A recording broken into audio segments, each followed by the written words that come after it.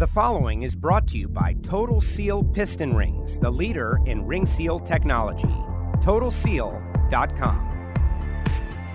Hello and welcome to Hidden Horsepower presented by Total Seal. I'm Joe Costello and we've got another great episode for you. Lake Speed Jr., my co-host. Lake, welcome back. How are you? I'm great, Joe. Thanks for having me back. And man, I can't wait for this. Everybody's in for a treat right now. I'm just telling you, keep your ears tuned for the next half hour or however long this is going to be. It's going to be good. Well, this is exactly going to be great. It's what we could call, like in the biz, as maybe a best of episode, but it's not really, because only select people got to hear this audio from the Engine Performance Expo, in particular, Warren Johnson. And we've got a couple of episodes that are going to be like this, and I think it stems from you and I standing there being blown away by the content that these guys are dropping on us, and just knowing this has to get out to the Hidden Horsepower audience at some point, and now is the time. Do you agree? I mean, it was amazing stuff. Wholeheartedly, yeah. When Warren, the Professor Johnson, is there in his element, doing his thing, just bringing the word, right? It's like, wait, this has got to be a Hidden Horsepower episode. And of course, we talked to the guys at Engine Performance Expo, and they're like, yeah, that would be a great idea. Let's take some of these great clips from the Engine Performance Expo. When you have a guy like Warren Johnson or a Doug Yates or a John Callies, and they're telling these stories and they're sharing their experiences, much like we do here on a regular basis of a regular episode of Hidden Horsepower. Let's take that audio, let's share it with the group so they can know what's going on with the Engine Performance Expo, because, hey, there's going to be more of these in the future. So this is a good taste of what is available there, but also it's just great information, period. Yes, stories and fun, and, being able to, like, an honor for me to just ask questions of Warren, and he answers them, which is great. Now, this is all on YouTube. Want everybody to know that, and we've been working with the folks at Engine Performance Expo to take the original content and put it on YouTube. Where's that YouTube channel before we dive in? Engine Performance Expo. That's all you have to do. If you go to YouTube, type in Engine Performance Expo. It's going to come up. Hit subscribe. Click the bell so you get the notifications. Each week, there's a little snippet. There's about an hour segment from the expo being released. So, like I said, what we're sharing on today's episode of Hidden Horsepower is within all of that. So we're just making it easier for the listener to find these nuggets. But if you want to make that deeper dive and really get into all the different aspects of engine performance, you should definitely subscribe to the YouTube channel, Engine Performance Expo. Absolutely. All right, without further ado, he's been referenced and mentioned on Hidden Horsepower many times. I also believe we got a firm confirmation that when the Warren Johnson book hits the bookshelves, he's going to come on Hidden Horsepower and speak with us about it. But right now, let's kick it back to the Engine Performance Expo and our time with the Professor Warren Johnson. Coming to the stage here at the Engine Performance Expo, the Professor of Pro Stock, Mr. Warren Johnson, Mr. Lake Speed Jr. Gentlemen, sit down, get ready, get in, and this is it. Warren's got a book coming out in April. You can get it all over the internet, all the secrets, all the everything. It's going to be in there. I'm super excited to get it, but we've got him right here. Warren Johnson, Lake Speed. Warren, welcome. Thank you very much. How are you doing now, Lake? Like this, you always say you're a NASCAR guy. This is our, when it comes to naturally aspirated, this guy's the professor. He's the GOAT, if you will. Oh, there's no doubt about it. I mean, a couple of years ago, AERA had one of their, what do you call them, seminar days at Total Seal.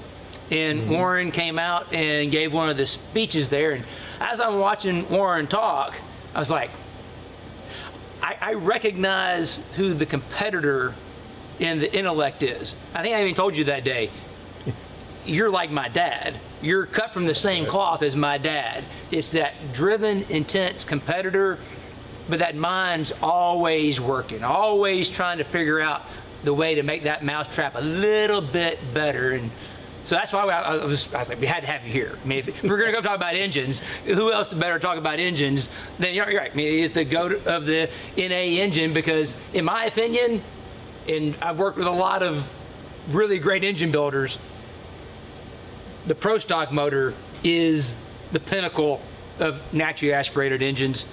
What do you think? Yeah, start there. They're a little intense, let's put it that way.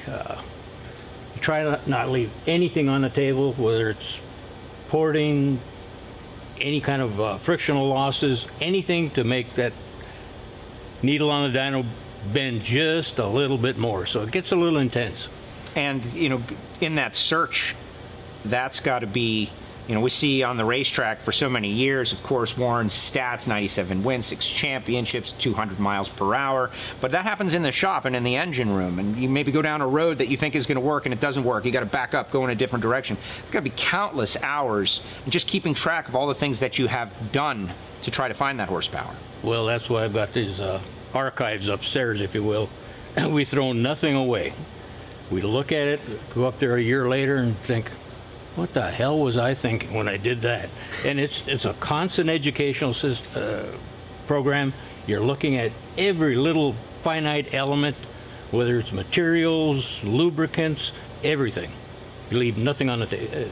And once you, I'm sure there are things that you tried that didn't work because the technology or the materials weren't there, but as time goes by, oh, that thing I used to maybe try to do, maybe it'll work now. Oh, absolutely. That's probably the most common question I get asked is, how much faster can these things go? And I said, there's only 2 limiting factors, the human mind and the materials. That's it. Interesting. Lake? You know, so when Warren was talking about that every little bitty bit, reminded me of our conversation we had on one of the episodes of the podcast, talking about, you know, Joey Arrington. We were talking about Chad Knaus. That's one thing I learned from Chad Knaus, who's obviously a great crew chief, is that you don't go a second faster a lap at Daytona with one change. Nope. It's probably 10 or 20 changes that give you a tenth or a half a tenth to build to a second. There's this, when you get to the top of that mountain in power, there aren't big chunks. There's no low-hanging fruit left. So you have to be meticulous, like you said, in finding all those little details and just working through them and just, well, that's like you said, when you're done today, you're driving back home, you got more work to do, right? Absolutely. And it boils down to, it's 100 changes, but only 20 worked. Right. I remember, I think you said at that AERA event that, you know, you and Glidden, your rivalry was just epic. I mean, everybody, even the NASCAR guys, knew, you know, Glidden. Of course, my dad was a Ford guy, so, you know, he kind of ended up on that Glidden side of the camp. Everybody's got problems. See? Continues. You know, so, but when you were sharing some of those stories about your competition with Bob at the AERA event, that was very revealing. Why don't you share some of those kind of, what did you think about Bob? Actually, Bob and I, we probably didn't speak 20 words over the 20 plus years that we raced against each other. So not that we hated each other, we hated to lose is what it amounted to, because both of us were kind of unique. We raced for a living. We didn't have somebody piling a bunch of money on us to race. We raced for an actual living. So we didn't have, there was no animosity between us other than the fact that we just didn't want to lose. Right. No, there's a paycheck on the line. Pretty simple. Yeah, exactly. If you're racing for a paycheck, it makes a difference if you win or lose. One of the things that Matt told me about, because I know you did some motors for Matt when he was racing, he said, into the subject we're talking about cylinder head porting specifically, that 1 week you guys dyno tested 5 different cylinder head combinations, and you were every day, at the end of the day, going back and cutting a new set of heads or changing the heads and then redynoing them the next day. Talk a little bit about how impossible that would have been in the past. I mean, Doug Yates was here yesterday talking about his dad and where Robert started, and how that in the old days, or not that long ago, it took him 6 hours to hone a block to get the finish he wanted, and now they can do it in 45 minutes. 45 minutes, and that, what was it, 3 months, he said, to do the Yates D3 cylinder heads in the beginning, and now they can do them in 6 hours. So talk about that arc, that progression over time, because you've seen it better than anybody else. Well, absolutely. won our first championship in '92, I think it was, as far as the NHRA side. And in that year, in our shop, we ported 20 plus sets of heads, hand ported them. Right. You know, old manual labor. Yes, sir. Yes, sir. And we started looking, if we're going to do this for a living, I can't, I'll be wore out by next year. And so that's why I invested in my first CNC equipment back in 1992. Now, fast forward to today with the CNC equipment we have today, what we have today, and I've gone through 2 different other CNC machining centers since then. The equipment that we have today, the software is so advanced that we can make changes, literally take the heads off the dyno, make the changes we want in any port, chamber, whatever we're working on, and 2-3 hours later have them back on the dyno. But because the software we have in the Rottler equipment that we have is so advanced, it far exceeds anything we even dreamt about 20 years ago. Wow. So, I mean, when Matt told me you were literally dynoing an engine, pulling the heads off, you know, redesigning the port, cutting them and putting them back together by the next morning, that seemed crazy to me. Now you're saying you could do it the same day. Same day, yeah, absolutely. Wow. I mean, that's that time. You know, just recently, yesterday, I did a video yesterday morning with a guy named Jake Raby, who's over in Monroe, Georgia. He's a Porsche guy. And he's been doing some testing recently with the Suma bore, you know, the bore coating technology. And running through ring combinations of things, one of the things that Jake did is we used an air-cooled flat 4 engine because essentially the cylinders are jugs, which you can remove. Yeah. So he can go through a couple of changes in a day just because it's so easy to take the engine apart. It can be apart in 15 minutes. It's that speed of development that's exponential. Like you said before, I mean, I remember my dad's shop. It's a funny story. I walked through there. My dad still does vintage go-karts and stuff. And I walked through the other day, and he's in there in the old cylinder head porting room, porting on a 2-stroke, sleeve. Oh, exactly. Yeah, he's doing all that. And I'm like, I should take a picture of that because here he is with the grinder over his shoulder, grinding away on this little 2-stroke sleeve. The time that it would take to build an engine in the old days, to test an idea, and then go run it, and they get back, it was so long that your mind can think of so many other variables and changes, but now you can actually test them almost in real time, sounds like. Yeah, you can make a change, and that's part of the real world of development as far as we're concerned, is you can take and make a change, document that change, make another change, and because we're all prejudiced in our thinking, you can see that, okay, my thinking is not correct because I've made 2 or 3 changes and they've all gone in the same direction, whether it's good or bad. But at least when you document it, you can make really a good progression over a period of time that is way accelerated beyond anything we could do years ago. Like I said, this machine I got now is 7 times faster than the 5-axis I had before, from start of a project to finish. That's amazing. And the key word you said in there is document. Yep. Because we can lie to ourselves. Yeah. Oh, absolutely. We're all basically prejudiced in our thinking. And that screws things up a lot of times. Certainly want it to work. You don't want to make mistakes, but you better learn from your mistakes so you don't do it again. Well, exactly. I think about some of the things you've done, of course, on the track. We'll talk about that at some point. But designing the engine that is still in use now.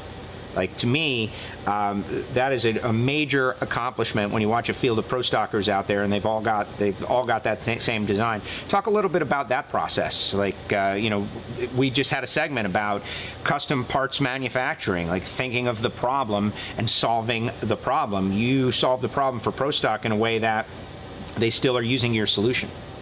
Well, I was blessed to have that project to start with Oldsmobile back in 1983. But I'm the type of person that looks at the big picture, not just one particular element of it, but take the big picture. Okay, we've got to support the crankshaft better. Cylinder wall's got to be better. We better have a better clamping arrangement so we can seal the thing and not intrude on anything as far as water jackets, spark plugs, ports, whatever. So you have to look at the whole concept of an engine, not just take what's there and work around it. That's just wasted time as far as I'm concerned. Very interesting, very interesting. Eventually, there'll be time for a little Q&A. We're going to be over at a machine here real soon, which is going to be kind of cool. I want to spend a little more time on the you and Bob, and more on the racing for a living aspect. Was that a good decision? Race for a living? Well, you have to understand, I came from an extremely frugal background, so racing for a living looked a lot better than driving a truck in a mine for the rest of your life, which I'm not saying that's bad. We all need iron and steel to build what we want, but that just wasn't for me. So racing looked like something that I could probably do relatively well, and in the long run it proved out, and I'm still having fun, and I can afford to have fun. You've got a book coming out here in April, and Don the Snake's got a book out now, so a couple of drag racing icons got books out. It's going to be great. What was that process like? Kind of like uploading your life experience, countless stories. I'm sure there's a lot of great stuff. We don't want to spoil any of them, but people are going to be able to buy this. But going through the process of putting your life out there and sorting through these moments, I can think of like a million moments with certain other manufacturers that will be super interested, and I'm going to get the book right away. But the process of going through and having a book written, writing a book about your life. Actually, I was really fortunate because my wife took every note, every picture along this whole journey. Wow. So she was able to provide Kelly Wade, the author, all that information. I mean, there was just volumes and volumes and volumes of records that she was able to dig into, and I think she was kind of overwhelmed with how much information she had at her disposal. So it, as far as I was concerned, there was a few interviews here and there to correct some few processes and so forth, but it was easy for me. My wife and Kelly Wade took care of the whole thing. Wow. There it is. There it is. Well, we're going to learn a lot more about Warren as that thing comes out, of course. The 200-mile-per-hour run. How much went into preparing for that? It was a milestone that was out there that you were chasing for a while, came close a few times, everybody thinking maybe, you know, the last great milestone in drag racing for cars, certainly. Well, our whole racing operation has been blessed with that type of performance because we prepared so meticulously. We were the first car to run 180, 190, 200. Kurt ran the first 6-second run, and that was all because of the way we prepared the cars. It was not necessarily all horsepower. You know, you got to get it down to the ground, and you got to have aerodynamics involved. So it was an interesting process for me because there was so many aspects of the operation that you had to address to achieve what you were trying to address. Lake, I want you to jump in here in a second, but I got one more for the professor, which this whole Engine Performance Expo concept is so we can share information. We want to share information. We want to give other people your information. That's a relatively new concept in what you're doing. Sharing. That's a no-no in his background. Exactly. There were people that were trying to find out your information. There had to be some espionage going on back in the day. It's kind of a role reversal a little bit. Now you want to share the information. Back then, you were trying to hide the information. Anybody ever try to sneak around and find your information? Oh, I've had numerous people with cameras sneaking under trucks, trailers, trying to take pictures of everything we had, overhead shots and whatnot. And there was a couple of instances where I had gone to a school that was with a guy that was taking pictures, and he told me the team he was taking pictures for. So it was an ongoing deal, but there wasn't a whole lot you could learn from the outside. You know, you look at the outside of a house, you have no idea what's on the inside. Very interesting. Lake? Well, it's a great segue, actually, because, you know, backstage we were chatting about something that he had mentioned last week when we were talking, that there isn't a magic recipe that goes across the board. And I think one of the guys yesterday mentioned it, that engines are a system. I think it was John Calley's. Engines are systems. Mm-hmm. You can't take just one component and say, oh, that's the component. It's going to make everything work. But if it does, it was just kind of dumb luck that everything in your system was so wrong that you needed this one piece that would fix it. They all have to have that symbiotic relationship. Everything is a system from start to finish. They all have to work in unison to produce the results you want. Exactly. I mean, you have to look at everything. Like as I said before, you know, materials, oils, what have you. So let's go somewhere. We're talking about this section is supposed to be about cylinder head, manifold porting. Here's something as a chemistry kind of guy that I think about. I'd love to hear your thoughts on. What about the fuel and its role in how you address cylinder head design and flow? Well, first of all, if you're designing a cylinder head, you have to establish what you're trying to achieve. What's the RPM range? What's the engine size? All of that, what restrictions you have on the intake and so forth. You have to look at all the aspects of what you have to work with. Then you start designing it, and because you can obviously have different valve sizes for different bore sizes. So that's the first one. Second is, okay, what's the RPM range we're going to work in? And realistically, because probably the valve train wasn't even designed right to establish that RPM range. So everything has to work together. So you have to look at the complete system. And when you mention fuel, well, you look at a pound of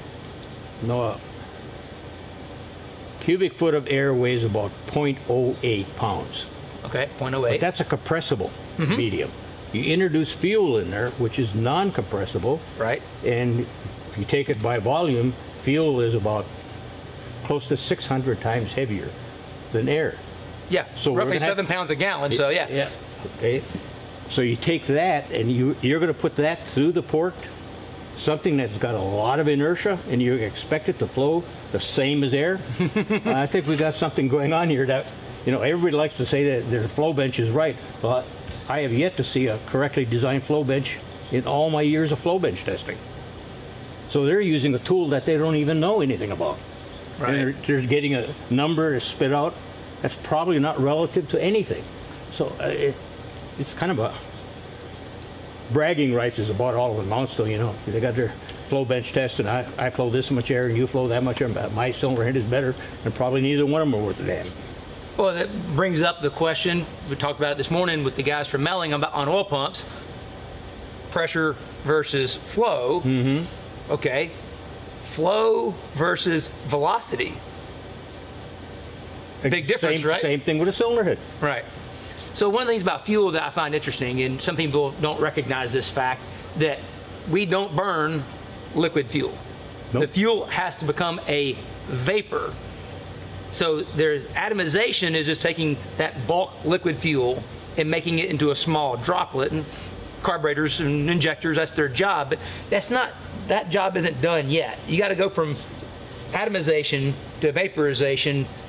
Elaborate. And still you got a compressible medium and a non-compressible medium. You're trying to introduce that into a cylinder in a homogeneous fashion so it can burn uniformly. That is really the key to the whole thing. Yeah, there you go. Now you hit on it. Yeah, it's that homogeneous part, so it's all evenly dispersed, so you don't have two areas that are too lean, too rich, so that you get the flame travel, which we talked about yesterday. Go on. You're the smart one, not me. I don't know about smart, but well, look at a fuel engine. They have to have 2 spark plugs in it to get the damn thing lit. Well, that's because it doesn't burn. It goes off in a series of explosions. So gasoline, if you have to use 2 spark plugs to light it, you don't have a properly designed combustion chamber, a la a Hemi. Which a Hemi, as far as a naturally aspirated form, is worst possible design you could possibly have. So I'm not enthralled with any Hemi engines, but yeah, they'll flow a lot of air, but they can't burn a lot of fuel. The burning of the fuel is what makes the heat that generates the work. The expansion. And work is power. Of course, like you said before, in an A engine, especially a Pro Stock engine, it's all about minimizing the losses of that power. Yeah, when you look at the efficiency, I think Formula One has just achieved 50% efficiency as far as power output for amount of fuel they're burning. We're not even close to that right now. We're probably high 30s at best, I would guess. Oh yeah, I think some of the production engines today say that modern turbocharged DI engines are in that low 30s range. Yeah, but Mercedes did that video. They're at 52% thermal efficiency. Yeah, that's mind-blowing. Like you said, absolutely. We have a long way to go to get there. Warren, is that why talking about flow and the different mediums, why you were such a proponent of fuel injection early on and really trying to push Pro Stock in that direction like 20 years before it actually happened, because you realized that that would be the best way to achieve that efficiency? Well, I've been working on a development project for a major company that involved fuel injection, and we saw the benefits of that right off. This was about middle 90s, I would guess. But the real advantage to me was longevity, because I've always been a proponent. You can't tune it up if it's blown up. And write that one Save down. that one. Yes. Save that one. so we saw immediately that would maybe 30-40% increase in engine life. Now we're looking at, on a typical carbureted Pro Stock engine, if you're maximizing any particular component, camshaft, cylinder head, what have you, on a carbureted motor, you could put 35 maximum pulls on it, and you could probably put 8 top rings in it. Not knocking the rings were bad. No but problem. No offense. good no for offense. sales. No offense, yeah. And maybe pistons, and might, if you knock the pin bores out around, you might be putting connecting rods in there. Now we take them apart at 100 pulls, doing the same procedure, and put the same parts back in with fuel injection. So it's at least 3 or 4 times better as far as engine longevity is concerned, and we're finally achieving more power than we ever did with carburetors, which involved about a year and a half of work redesigning everything to utilize the fuel injection or its advantages. Very interesting. I think I can hear Ben Strader cheering all the way from Lake Havasu City, Arizona. Right Fuel about now. injection. Which he's talking about fuel injection versus carburetors later today. So stay tuned. Don't go away. Well, I think about that, and there are still some people that talk about the carburetor days, and it was certainly cool and interesting and neat and all, but you had to there was some luck involved. Like, how many sets of carburetors did you have sitting around the shop, and what separated one from the next? Now you can make it what you want it to be. Well, carburetors, at any one time, we probably had 20 or 30 sets. I never kept track of it, but every one were different in the aspect of metering air and fuel in the ranges that we want. When we ended up with the fuel and the carbureted stuff at the end of it, trying to achieve high-speed power at 10 to 12,000 RPM, the carburetors had gotten so big they had a very, very narrow operating range, probably in the vicinity of 500 RPM, where they were efficient. Where now with the fuel injection, you can make that thing as efficient as you can over 2,000 RPM, because you can meter the fuel in response to how much air you have available. Very interesting. Now, we will have an opportunity here in a little Q&A for WJ, but me and Lake are taking that up right now. Like, I mean, come on. Well, I got him here, right? I'm thinking, so later this day, Billy Godbold is going to come on, talk about some camshaft stuff. And I know one of the things that came up in even the NASCAR ranks. Billy's watching right now. Oh, good. And I'm sure it was done in the Pro Stock days, you can tell me if I'm wrong, that because of a common plenum manifold, and of course you guys with dual carbs, you had not the issue that the NASCAR guys had with a single manifold. The runner links were unequal, so guys got to playing around with changing the cam lobes based on if it was an outer cylinder versus an inner cylinder due to the runner link changes.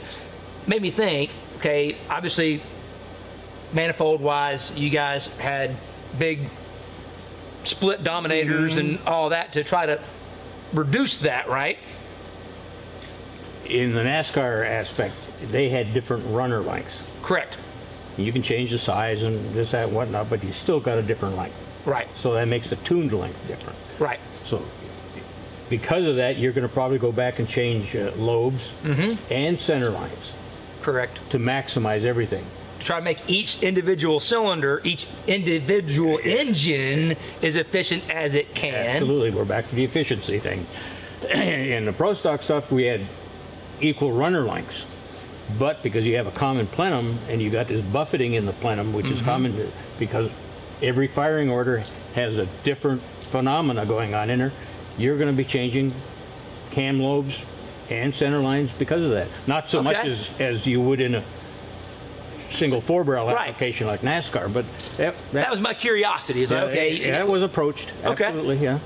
Did you ever play around with actually changing the port design per cylinder location? Well, if you can establish what is going on in there, and we did that numerous times with extremely high-speed cameras with plenums that we could illuminate and see what's going on, and what's going on in there, kind of like our election, chaos. Well, I remember John Kazi a few years ago at AETC had a video. It may be on YouTube, and I don't remember. John is talking tomorrow. Maybe he can tell us where it's at. He did a video where he put his finger in the runner, and he was amazed that they thought for certain my finger was going to get sucked down, and it was getting blown up. Yes. Completely Reversion opposite. wave. Yep. Yes. And that's what causes all this turmoil in the plenum. Right. So, the kinds of crazy things you don't think about, but they're there because it's counterintuitive. You would think, oh, this thing's sucking and you got all this exhaust going. It's got to be flowing that way, and it was going that way. And everybody said this stuff was simple. Exactly. And not at that point, by the way. That's why you're the professor, though. He is the professor. And Kazi's out there saying, don't try that at home, kids. Don't try that at home. That's what he said the first thing. Don't try. Everybody's going to want to do it. All right, now's the time for you folks out there to offer up a couple of questions that you might have to the professor of pro stock, Warren Johnson, and they're already stacked up. Oh, good. As you can imagine. Brian Thompson says, I race NHRA Superstock with a max intake port CC of 130 cc's. Is there a port velocity compatible valve seat angle requirement relationship? Follow that? I can read it again the second time. That's a whole bag of worms there. Okay. What he's saying is he's set to have a specific volume.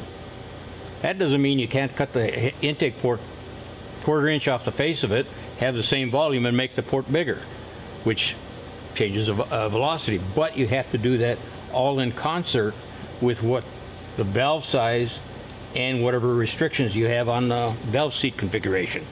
I mean, we're back to this combination thing again. Interesting. A lot of folks just watching from back in the day. Gentleman out there, Joe, worked with Grumpy and Joe Lapone. I remember watching you guys race against each other at Moroso Motorsports Park back in the day. Is it fair to say, says Greg, is it fair to say that the technology isn't replacing innovation, but rather allowing your innovation to come to life more efficiently, inexpensively, or faster? Like you said, you can try 10 ideas in the time it would try one in the past. Oh, absolutely. I mean, we've got the ability to make changes now, basically in hours or in minutes, some case, where we didn't have that luxury before. So the innovation has always been there, but the application of that innovation has changed. The speed of it has changed. Very interesting. Next one, a lot of top level. This is what you were just talking about, but I'm going to give a second bite at the apple. Scott, softball pitcher, says a lot of top engine builders say they no longer rely on a flow bench to port development. Do you? If not, when was the last time you did? So this is right what you were talking about, flow bench.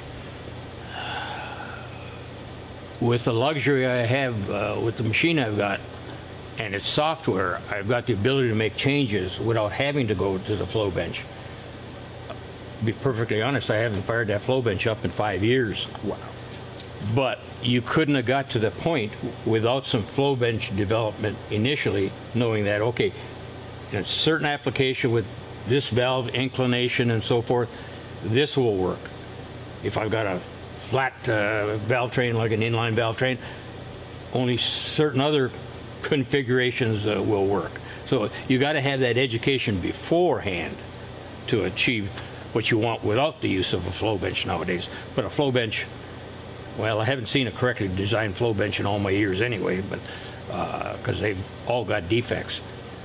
But it's a tool. You just have to learn how to use it, but don't accept the results as being gospel. All right, next one. Is plenum volume as important with EFI as it is with a carburetor? It's still important, but not to the magnitude it was with carburetors, because the carburetors had such a narrow operating range. Okay, next one. With a 4-cylinder engine that has 2 intake ports, cycle 1 and 4 run leaner than cylinders 2 and 3, so all 4 cam lobes cannot be the same. 2 and 3 always run richer, so we need to change the 1 and 4 cylinder cams design, asks Elgin. Well, I don't know exactly what his application is other than it's a 4-cylinder engine. But to me, that initially may sound like a manifolding problem to start with. He didn't say if it was fuel injected or carbureted. So there's another avenue that needs to be addressed. But because he's got these 2 end cylinders that are different than the 2 intermediate cylinders, it sounds like a common carbureted engine versus a fuel injected engine with an incorrectly designed manifold. One of our viewers out there had wondered, with EFI, with a relatively dry intake, what problems with intake flow disturbance do you get when the port injector fires in the fuel? Relatively dry. What manifold has he been watching? Yeah. Well, you've got your injector phasing as part of the injection program. So that enters into it. Injector location enters into it. How the injector is exposed to the intake runner, its location. There's so many variables in there that, first of all, there's no such thing as a dry intake with fuel injection because of the reversion and whatnot, which you were talking about with John trying that test with his finger. So everything enters into what is going on in that port. But I can tell you that a fuel-injected engine does not have an intake port. That a good fuel-injected engine has a significantly different intake port configuration than a carbureted engine. All right, next one. What years or time frame did you most enjoy pro stock racing? I enjoyed all of it, otherwise I wouldn't have done it for that long. I mean, it was just a case of that's where I made my living, so you better enjoy it. Otherwise, this is going to turn out to be work. Well, exactly. And if you're going to do it like you did, as in always on, 100%. 24/7, yeah, that's normal. You'd have to love it. All right, next one, Jim. Now that the flow bench discussion is out there, what constitutes a properly designed flow bench? I'll leave that up to your imagination, because the fact that if I tell you exactly what it should look like, you'll only make that change and don't realize what the next progression is. So you better learn how to think first. Ah, there you go. And that's why everybody is logged on at I'm going to go back Do it quick. Yes. On the perfect timing. We're cycling in more questions. The question about the dry flow, I wonder if he was actually alluding to a direct injection engine. Yeah, I didn't even touch on that subject because a directed injected engine has a completely different port than a port injected engine. Right, yeah, because there's no fuel upstream. Yeah, absolutely. Still kind of curious though, is there any reversion in that? How much fuel may be transferring back? Because I mean, it's not like the injector's only firing once the valve's closed. I mean, it's firing, most DI engines from the factory will begin to fire when the piston's at bottom dead center. The intake valve's not closed yet. Yeah, but at the point of intake valve closure, I doubt that there's that much fuel in the cylinder to be rejected up the right. I would think you're right. Yeah. I would say it's what little exposure I've had to DI engines. I would say it's probably nil to nothing. So it's probably yet a whole nother way of manifold port design. Oh, absolutely. For dry flow. Because now you don't have those two molecules of different densities separating. And causing chaos in the bowl. Are you having fun yet? I mean, this is awesome. Exactly. Hey, Warren, what kind of racing do you build engines for nowadays? What about that? What are you working on? We're still doing a lot of development work on the 500 fuel-injected program, simply from the fact that I enjoy working on it. We've seen a lot of gains, which I'd never had the luxury of doing while I was racing. But we do some Gymkhana engines and some comp eliminator engines and whatnot. We only take the amount of work that we feel comfortable with that we can do a 100% job on. Got it. Here's one. Do you measure running engine intake and exhaust resonance rates and establish camshaft design to maximize cylinder filling? Says Brian. We've got the ability to do in-cylinder pressure testing. We've never really resolved or resorted to that simply from the fact that we didn't have time. But I'm sure there would be some areas that we could make a few gains in it, but with the way we design our engines to be worked on and maintained, we can make camshaft changes, cylinder head changes in hours. So we can pretty much get along without spending a whole lot of money on in-cylinder pressure data acquisition. Someone had a question about the location of the injectors, and how do you feel about injectors going under the manifold, pointing upwards as opposed to from the top down? You put them wherever they work best. I mean, every application is different. You can, well, is he talking about a NHRA manifold where you can't have it above the entry, bottom of the entry runner radius, or what's he talking about?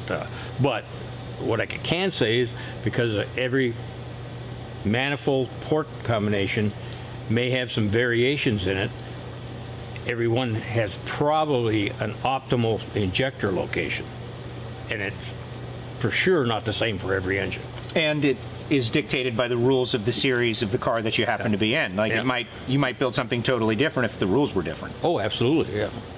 Lake, any final thoughts for the professor? Well, and I think the fuel plays into that too. A good buddy of mine, Ron Shaver, is a sprint car guy. In injector location and injector type, be it fan or spray, is a huge thing just within methanol.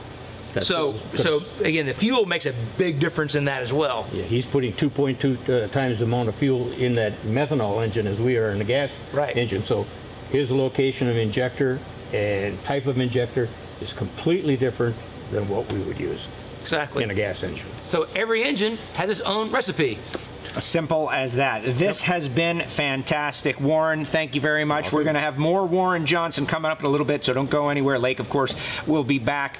Warren Johnson from the Engine Performance Expo. Lake, I was there in person, and to be able to relive it, just fantastic. And I got to tell you, the on-air stuff was great, but some of the stuff behind the scenes, like Warren, talking about machining, and our young gentleman there who is demonstrating the machine, they didn't agree exactly on some things, like run speed and all. I loved seeing Warren in his element. It was fantastic. Of course, there was a couple of great lines from this. You can't tune it up if you blew it up. That's a T-shirt to me. Yes, right there. And then everybody who has a flow bench is looking at that flow bench now like, oh, I guess that's just a bench now. Right. He did break hearts. Like, that's the thing about Warren. Hearts were broken. Like, guys were like, yeah. And then they're like, oh. Right. That's WJ. That's why we shared this. It's like this has to be available because it was too good. And like you said too, the on-air stuff was fantastic. The interaction, seeing him and John Callies sitting there talking and going back and forth. Yeah, to be a fly on the wall, fantastic. So again, hey, there's the Engine Performance Expo is going to happen again in October, and looks like there may be opportunities for people to attend in person if they want to. So can't give all the details yet because there's nothing's firm, but there's definitely going to be an Engine Performance Expo again in October, and there may be an opportunity for people to come be at that fly on the wall. Very, very well executed tease there, Lake Speed Jr. Your media savvy just continues to increase. And we actually had some people at the original Engine Performance Expo that just showed up at the door and wanted to come in, which was a little surprising, but it would be amazing if people could get in there and see it. Now, obviously, the exercise of hidden horsepower for the engine builders out there, whether it be the first-timer, the project guy, or the big engine shop, to use Total Seal piston rings. You guys are taking phone calls all day long on a regular basis. Keith always says it. I know you agree. Like, make the first call on the project to you guys so you can kind of start it off right as opposed to working from the back end. It just seems to work better that way. 100%. I have a story to tell you from literally today. A guy called in. He had his part number. He thought he had figured out what he wanted. Okay, put it in the system and all that. He starts asking some questions and about one of his buddies' cars. would this same ring set work? And I'm like, well, really, I can't tell you unless you know your friend's pistons ring groove dimensions. And I said, me, just the way I would do it, I wouldn't even order any piston rings until I knew exactly what the ring size, grooves is on the piston. I wouldn't even trust the year, make, model, look up information that's out there. He said, really? I said, no. I said, it's probably right, but I don't want to deal in probably right. If I'm going to reuse that piston or I'm getting new pistons, I want to know what I have and make sure that's what I'm ordering is to the right size, so I get the best possible fitment, which leads to the best possible performance. In that conversation, he realized, well, wait, I have, some Wiseco pistons. I'm like, hang on, wait, the ring set number you gave me, those were like a stock one. That's not what's going to be on a Wiseco. We deal with those guys. We know those guys. They make great pistons. My dad and I still use them in our two cycle engines. All that stuff's Wiseco stuff. I said, that's not it. And so, boom, right there, we were able to turn around, change the order, get the right ring sets for him for his Wiseco pistons. So that's the thing. Make us the first call. This is what we do. We're all engine guys. Between Bobby, Kevin, Keith, myself, we're people that love engines. We're not engine builders like a Ron Shaver and Ed Pink or our famous guests. Those guys are the legends. They're the best. But we also put together engines. Bobby owned his own machine shop for years, building engines. Kevin, obviously, Drag Week, and Keith and myself, we're not pro engine builders, but we're not dumb either. We're happy to help. Give us the call, Yeah, well, you got all those guys on the phone line, and based on what we've heard on this podcast, those guys definitely love working with you guys, and I appreciate it. This episode, Warren Johnson, tremendous, but we've got more to come. Apple Podcasts, Spotify, SoundCloud, of course, the TotalSeal.com website. And if they want to give you guys a call, what's the number? 623-587-7400. Simple as that. Lake, great job. I love these episodes, kicking it back to the Engine Performance Expo. More to come. Looking forward to it. Thank you very much. Yes, sir. Thank you, man. He's Lake Speed Jr. I'm Joe Costello. You can follow me at WFO Joe on Twitter and Instagram. More to come. Hidden Horsepower, presented by Total Seal.